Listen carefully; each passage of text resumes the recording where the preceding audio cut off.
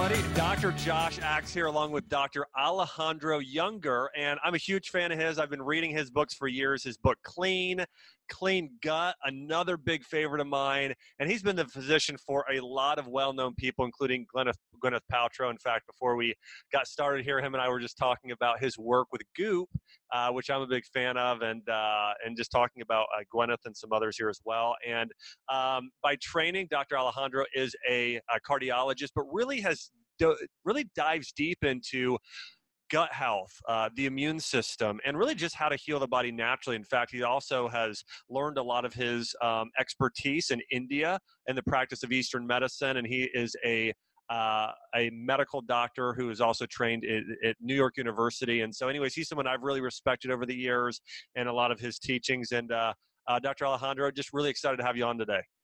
I'm excited too. All right. Well, we're going to talk about just clean in general, and also we're going to talk about gut health. I'm really excited to get your advice on leaky gut syndrome and also just taking care of conditions from that more Ayurvedic, Chinese medicine, more Eastern perspective. So let's dive in and start with this question though. How did you go from being more medically trained, but a lot of what you practice today is more Eastern, or what some people consider integrative or natural medicine? So I was born and raised in Uruguay, and in Uruguay, 50 years ago when I was born, things were very simple, and there were no supermarkets, and there were basically no processed foods. My dad and I would go to the farmers market around the corner, and we would know the farmers, and he would teach me how to choose the fruits and the vegetables. So life was really simple and more as it was for hundreds of years. Then I moved to New York after medical school, and life was completely different. And there was no time for preparing food. So I would go to the supermarkets, and I was fascinated. I was like, I felt like an aboriginal in a different planet. I would look at the boxes and the colors and the smells and the fact that you could get a box and put it in a microwave and have a meal that kind of looked like what it took my mom a whole day to prepare, and you just had it in 2 minutes. So I was fascinated with all of this. And in medical school at that time, we just learned about food in terms of what was a carbohydrate, what was a fat, and what was a protein, and that was it. So I had no concept of what was healthy foods and what that could do to a patient or to a person, right? And so living this crazy, busy life in New York, having no time to prepare foods, eating from the cafeteria and from vending machines, I became really sick. So at one point, I was so sick, I got really overweight. I couldn't function. And I decided to take a day off from work and go see 3 of the top specialists in New York, because when you're a resident, you kind of make relationships with people and you get appointments with doctors that otherwise it's difficult to. So I saw an allergist, a gastroenterologist, and a psychiatrist for the 3 things that were that bothered me the most. So I ended up that day with 3 diagnoses and 7 prescription medications. I was diagnosed with severe allergies, severe depression, and irritable bowel syndrome. And when I got home and I looked at these prescriptions, I had this double aha moment. One of them was, I don't want to take this a panoplia of pills in order to function. And the other thing was, this is exactly what I'm doing to my patients too. So I became profoundly disappointed and disillusioned with the whole thing, and I decided to take another route. So I used to go to Barnes and Nobles and pick up books and try to learn, and reading references from this and that. I ended up finding about meditation, and I decided to start looking for a meditation teacher. Found one. And to make a long story short, I ended up in India in a monastery. And my excuse there was to go and offer my services as a doctor so that I could learn to meditate and calm my mind. But I learned much more than that, because I was put in charge of a clinic that had doctors from all over the world: Chinese medicine doctors, Ayurvedic doctors, chiropractors, naturopaths, and the way that we did medicine there, the way we took care of people was by putting a patient right in the middle, and everybody would ask their questions, and then we would discuss and come up with a plan. And I kind of started observing and seeing that the things that people were doing in terms of nutrition, in terms of herbs, in terms of needles, were so effective that I was just blown away. My mind was cracked open. Then after that experience, in which I was exposed to integrative medicine without even knowing the term, I came back to the United States and started working in hospitals again, trying to establish a little network of other practitioners, but it was impossible. Yeah. So yeah, so at that time, I stumbled upon the concepts and practices of cleansing and detoxification, and through that, I got really completely healthy, and that was what did it for me. So I quit the life in hospitals. I studied functional medicine, and I just kind of interned with all kinds of practitioners to try to learn a little bit of this and a little bit of that, and that's the way I came up with my way of practicing.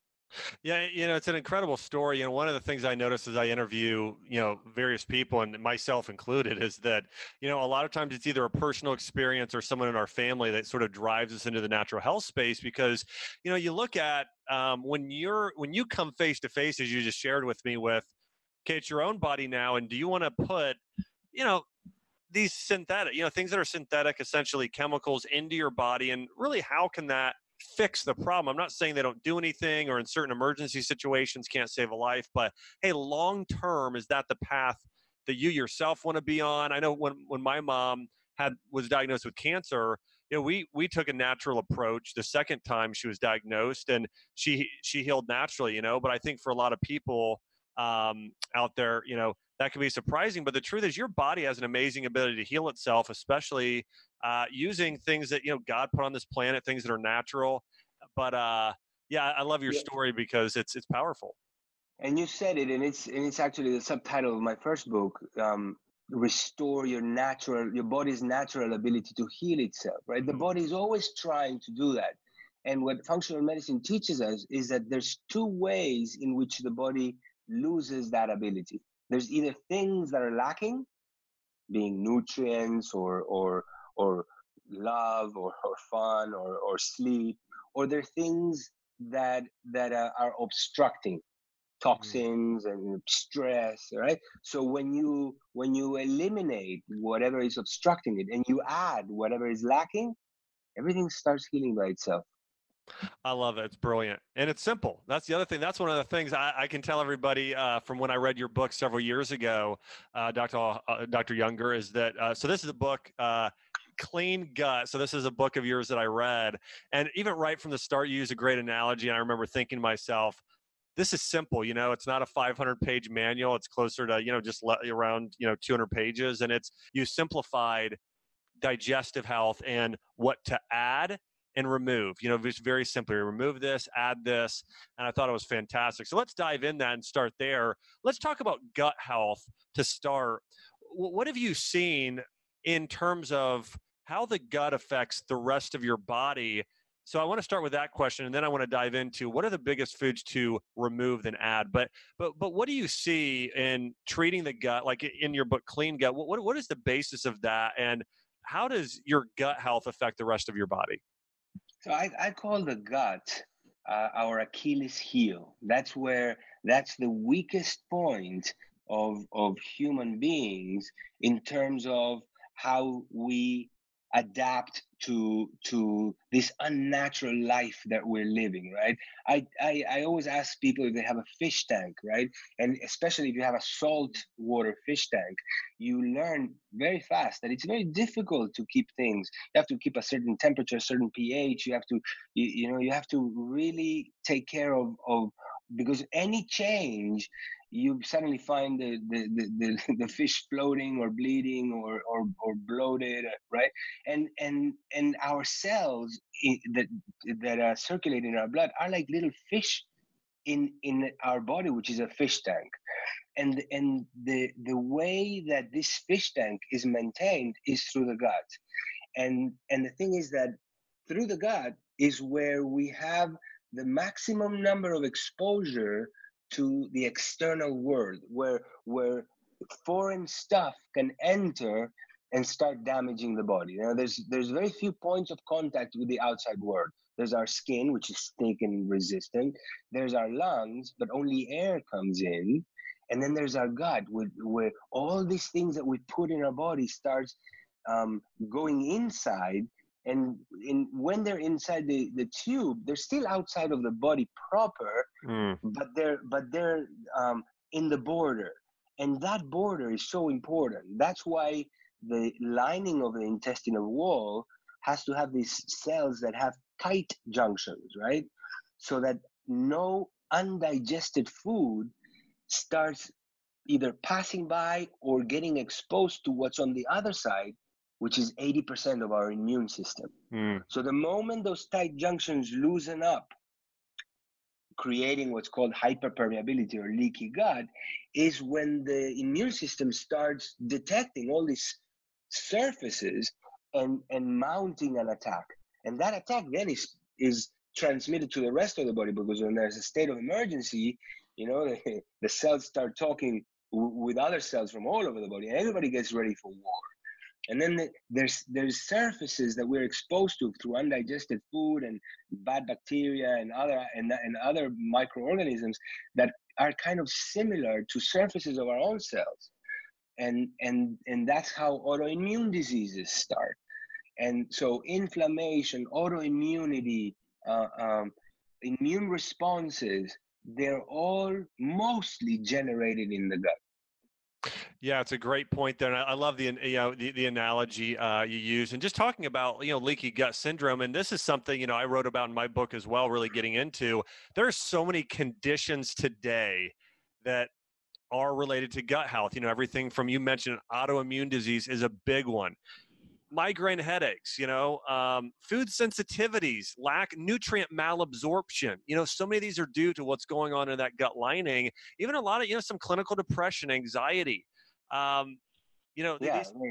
especially because what we forget, or what some of people don't know, is that there's a huge neurological system within the wall of the intestines or around the wall of the intestines. It's actually bigger than the neurological system in our skull, and there is where a lot of these neurotransmitters, and some of them we know about, like serotonin and dopamine and GABA and all these neurotransmitters that are the ones that end up determining how you feel, or how depressed you are. Those are mostly produced in the gut. Yeah, it's a fantastic point. I know we've both seen this stat that over 90% of serotonin is produced in the gut. So I mean, that just shows you how your gut can affect your brain, can affect your mood. So these things are obviously a huge deal. So let's dive into, there's a lot of people here who are listening, and maybe you're a person listening to this broadcast right now, and maybe you've got leaky gut syndrome, maybe you've got headaches, food sensitivities, you're not absorbing food right. Any one of those things, leaky gut. Here's the other thing I think, Dr. Junger, that surprises people is you can have intestinal permeability, leaky gut, these conditions we're talking about, and not have any digestive symptoms necessarily. Like, it doesn't mean you're going to have constipation or diarrhea or gas or bloating. Now, a lot of times people will have a degree of those, and a lot of people don't realize how important their bowel function is, but you don't have to have those things. I wanted to clarify that. Let's jump into diet here, Dr. Junger. So when you have somebody come in, a patient, and you need to transform their diet, what are some of the biggest foods they have to remove, and what are some of the most important foods that they should be adding back into their diet? So I keep it simple too. I think of this subject as, when I teach my kids around my house how to be safe, right? And the most important thing that you do from when they're born until they're 5 or 6 is to tell them what not to do. Don't put your fingers in the socket. Don't play with knives. Don't run with scissors. Don't jump in the pool when there's nobody around. So don't. And with food and with nutrition, human beings are at the stage of knowledge of 5-year-old, up to 5-year-old kids. So the most important thing that I do with my patients is tell them what not to do. And when you tell them what not to do, you don't really even have to know what to do, because as you remove the things that are hindering your system, then whatever else is there will be much better absorbed, as you said, and will benefit you better. So, and I always say that if I had an actor and I put on a lab coat and I throw him in a medical office and start sending in patients. And he pretends to be a doctor and listens to them and puts a stethoscope on their chest. And by the end of the visit, the only thing he does is put people on the elimination diet. Judging by the results, he or she would be one of the best doctors in the neighborhood, right? Yeah, no because, doubt. because in my experience as a doctor, 60% of problems that people come to me with are either completely resolved or greatly improved just by being in the elimination diet. And what is the elimination diet? There's a few big ones: sugar, coffee, alcohol, gluten, and dairy. Mm. And by just eliminating those, the results that I see are unbelievable. Yeah, it's a great point. I love how simple you make it, Doc. It's true. So hitting on those things. So you talked about, and then let me ask you this. So what are your opinions on, there's a lot of different diets out there. I'm going to throw out paleo, for instance. What is your opinion on grains, refined grains, non-refined grains, how they're cooked? Should they be sprouted? Any thoughts there on grains? Well, when the damage in the gut is significant, when there's hyperpermeability or leaky gut, or when there's um, uh, a dysbiosis, right? Grains don't help. Yeah.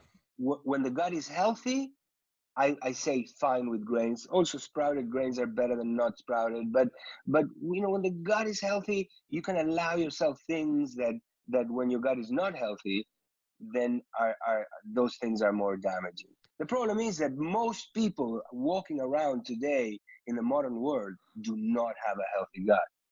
So then you have to say, okay, let's take a time and avoid grains so that you can really heal your gut, and then you can reintroduce them and use them accordingly, sporadically or intermittently. Yeah, you and I have the exact same perspective on how to use grains, and even if you look at traditional Chinese medicine and Asian medicine where grains are part of the diet, when somebody is ill, they really only have them consume one grain, and it's a kanji. It's a rice that's sprouted that's then cooked for, 12 to 24 hours, and it's like a mush, and that itself isn't that difficult to digest, and it's with a broth. But yeah, for the most part, grains are not doing anybody any favors. In fact, it's And go ahead. and the thing is that when you look at other cultures and how they eat, yeah, they may have grains, but at the same time they're eating fermented foods, so they're maybe damaging the things a little bit with grains, but on the other hand they're protecting their gut health with fermented foods. So things balance themselves, because I always say a little bit of stress is good, a little bit of damage is good, a Yeah, little bit. yeah. So because you challenge the body to defend itself, and the body is always trying to adapt and survive. That's what the only thing that the body knows how to do. The body doesn't know how to get sick. It doesn't have genetic information of creating disease. Whatever we call diseases are just survival and adaptation mechanisms that went on for too long. For example, in cardiology, right? One of the biggest killers of Americans is coronary artery disease. But when you look at the disease, it's not really a disease. What happens is the arteries start getting irritated, and fissures appear, right? And Yep. then what does the body do? It tries to repair with cholesterol. Yeah. So it forms this cholesterol plaque.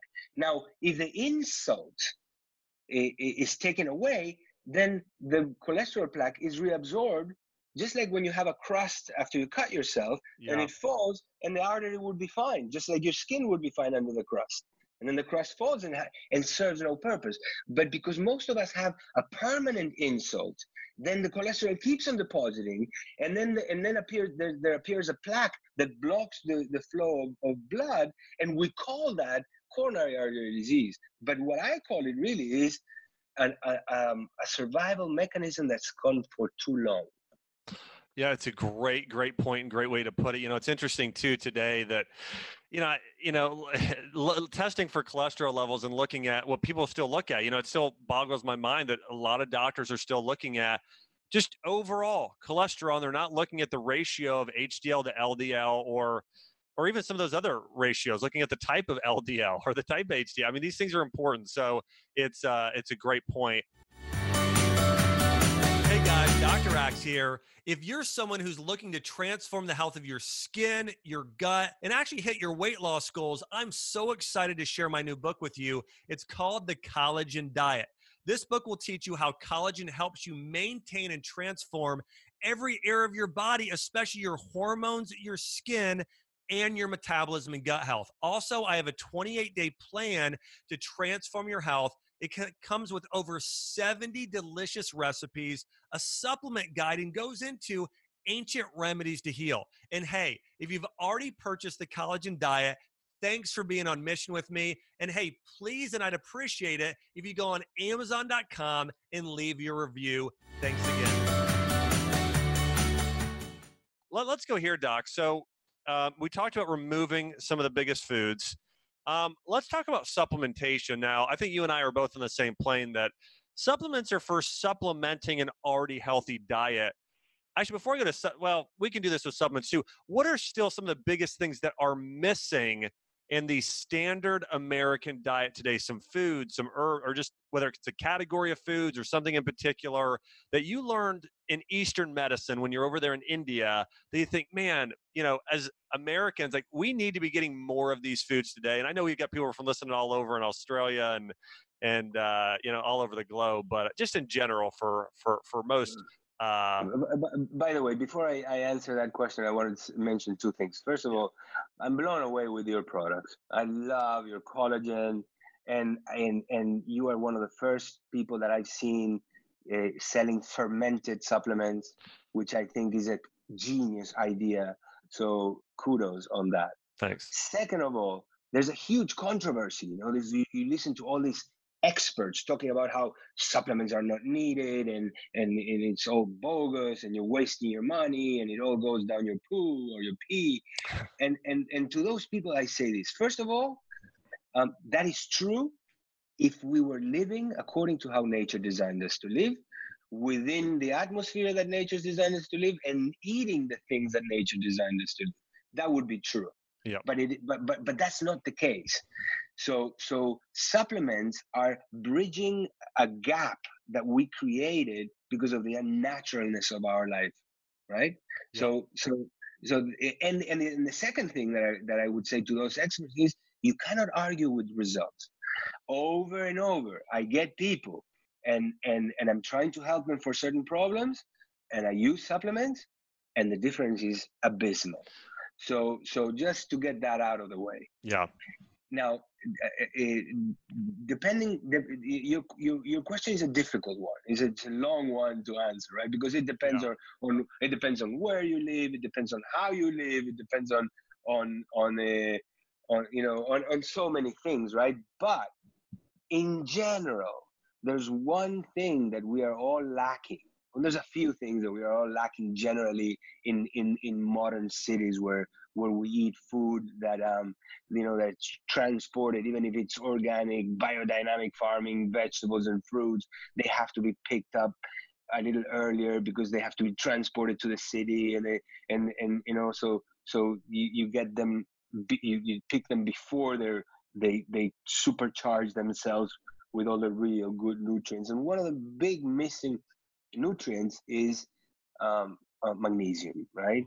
and I know you talk about that all the time,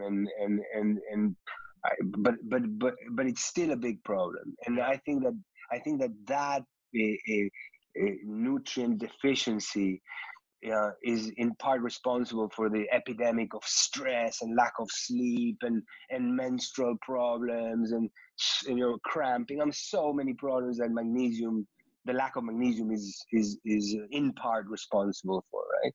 But then there's because it's not only that many of the foods that we grow, even if we grow them in a really good way, are lacking certain nutrients.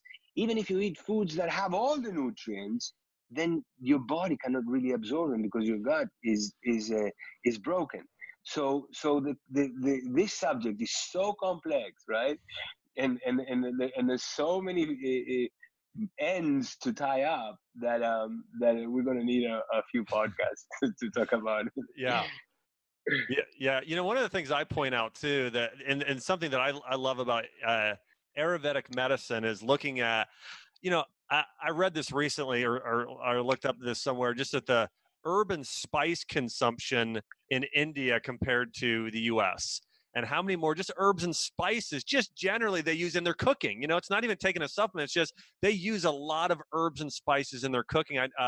Our next door neighbors growing up were from India, and I remember going in their house, and they used so many herbs and spices when they were cooking. And at first, I didn't know if I liked it, but after I hung out with them for a while, and they became close friends, started eating, and I ended up just loving the food. But I get your That's magnesium. Go ahead. that's another thing that I love about your work, and I remember seeing a little video on Instagram of you in your pantry and showing the supplements that you use and the importance that you give to ashwagandha and turmeric and holy basil.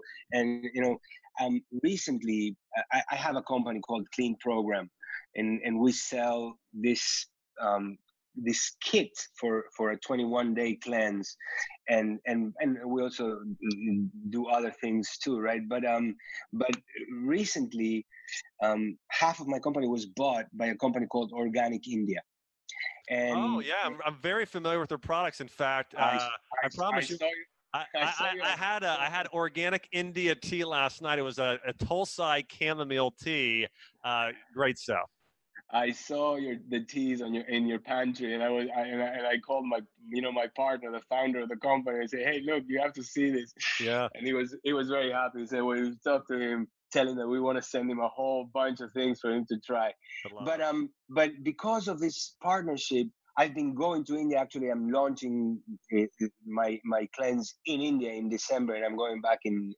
I just recently came back from there, and what you say is totally true, but even more than the way you depicted it, right? Yeah. And one of the things that I'm doing now is I am training and getting trained by a group of 150 Ayurvedic nutritionists that work the phone and are in touch with people, supporting them on health programs. And they're going to be supporting the Clean Program on people that do it in India.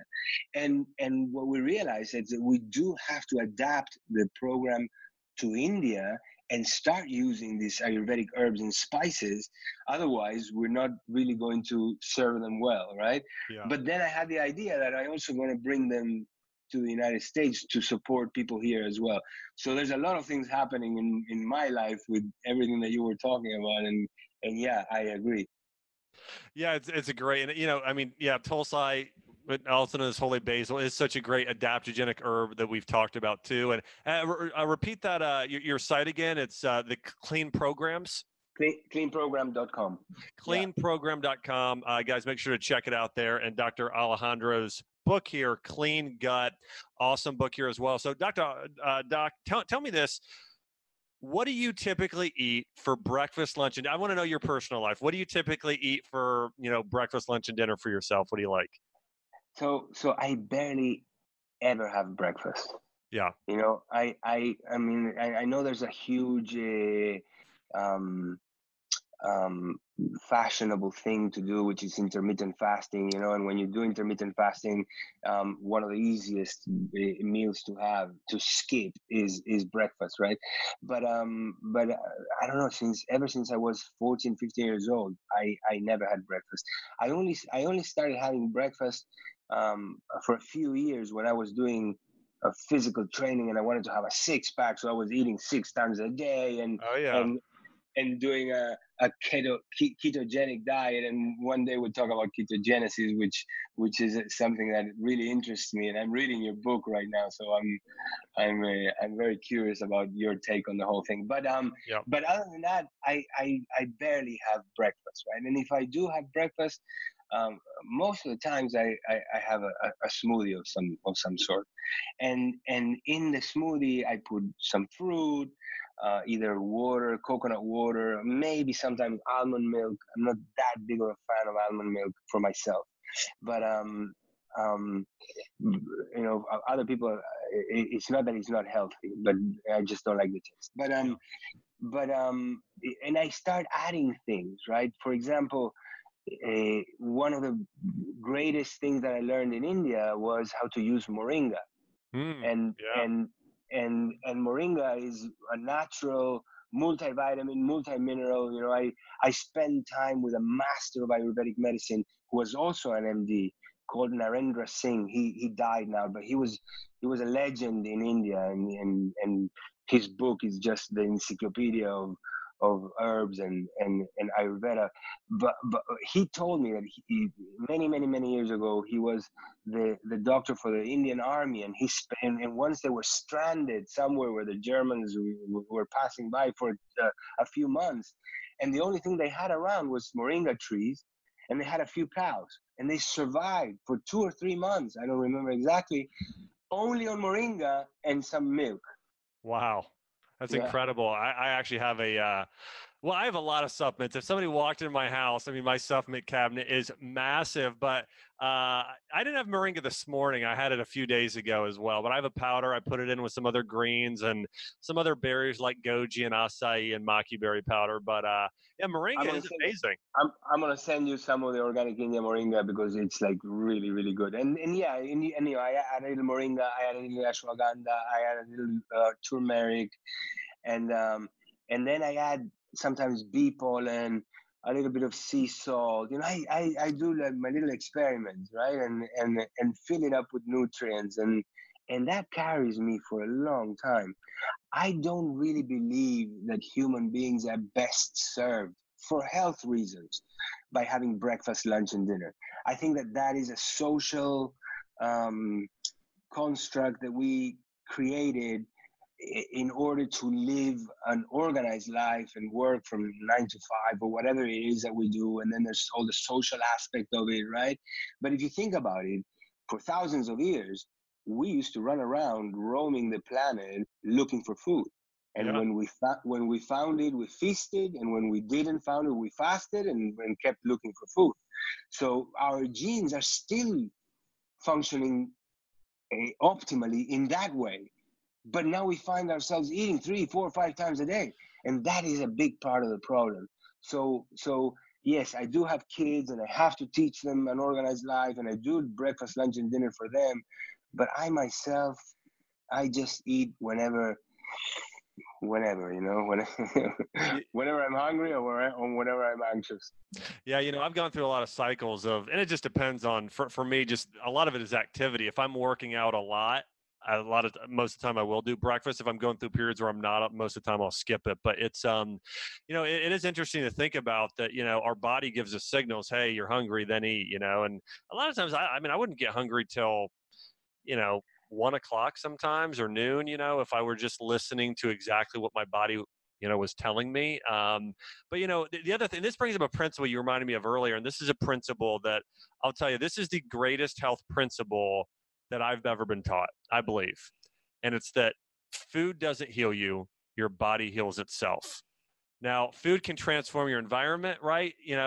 Food can give your body the building blocks, but if you cut your finger, like food doesn't heal that, right? Your body heals itself. Now it's going to use food as the building blocks, but that's something I love about what you said. That's the thing that's so great about fasting, right? Like if we're not eating, our body is better able to use that energy that your body would use to digest and cleanse something or repair something, or produce more stem cells for regeneration. It's so fasting is something that you and I know. I mean, whether it was done for religious purposes in the Bible or used in Ayurvedic medicine, it's been used for a lot of things, everything from health to spiritual breakthroughs. So Yeah, and I just, as you say, it's about creating the conditions, removing the obstacles, and adding what's needed, right? And yeah. and many times nothing is needed, because the body will recycle things, and it will grab things from here and put them there, and then and reorganize. And that's one of the things that happens during fasting. After a certain period of time,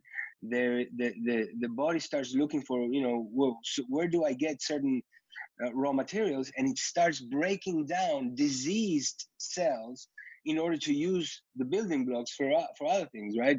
And it's called phagocytics, right? Or autophagia. And it starts eating itself, and the first things that it eats is the disease cells. And that's how sometimes through fasting you can get rid of cancers and other problems. Yeah, I love it. It's a great point. And I think fasting can be more popular. I mean, obviously the scientific evidence and just historic evidence is there, but it's hard, right? It's hard for Well, some people. But I think when somebody has fasted once, I think that's the hardest time. The first time you fast, I feel like it's hard. But once you do it once or a few times, I think it gets to be a lot easier. But go ahead. yeah.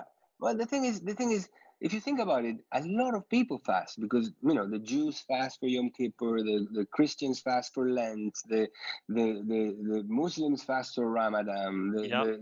the Buddhists are fasting all the time for whatever reason.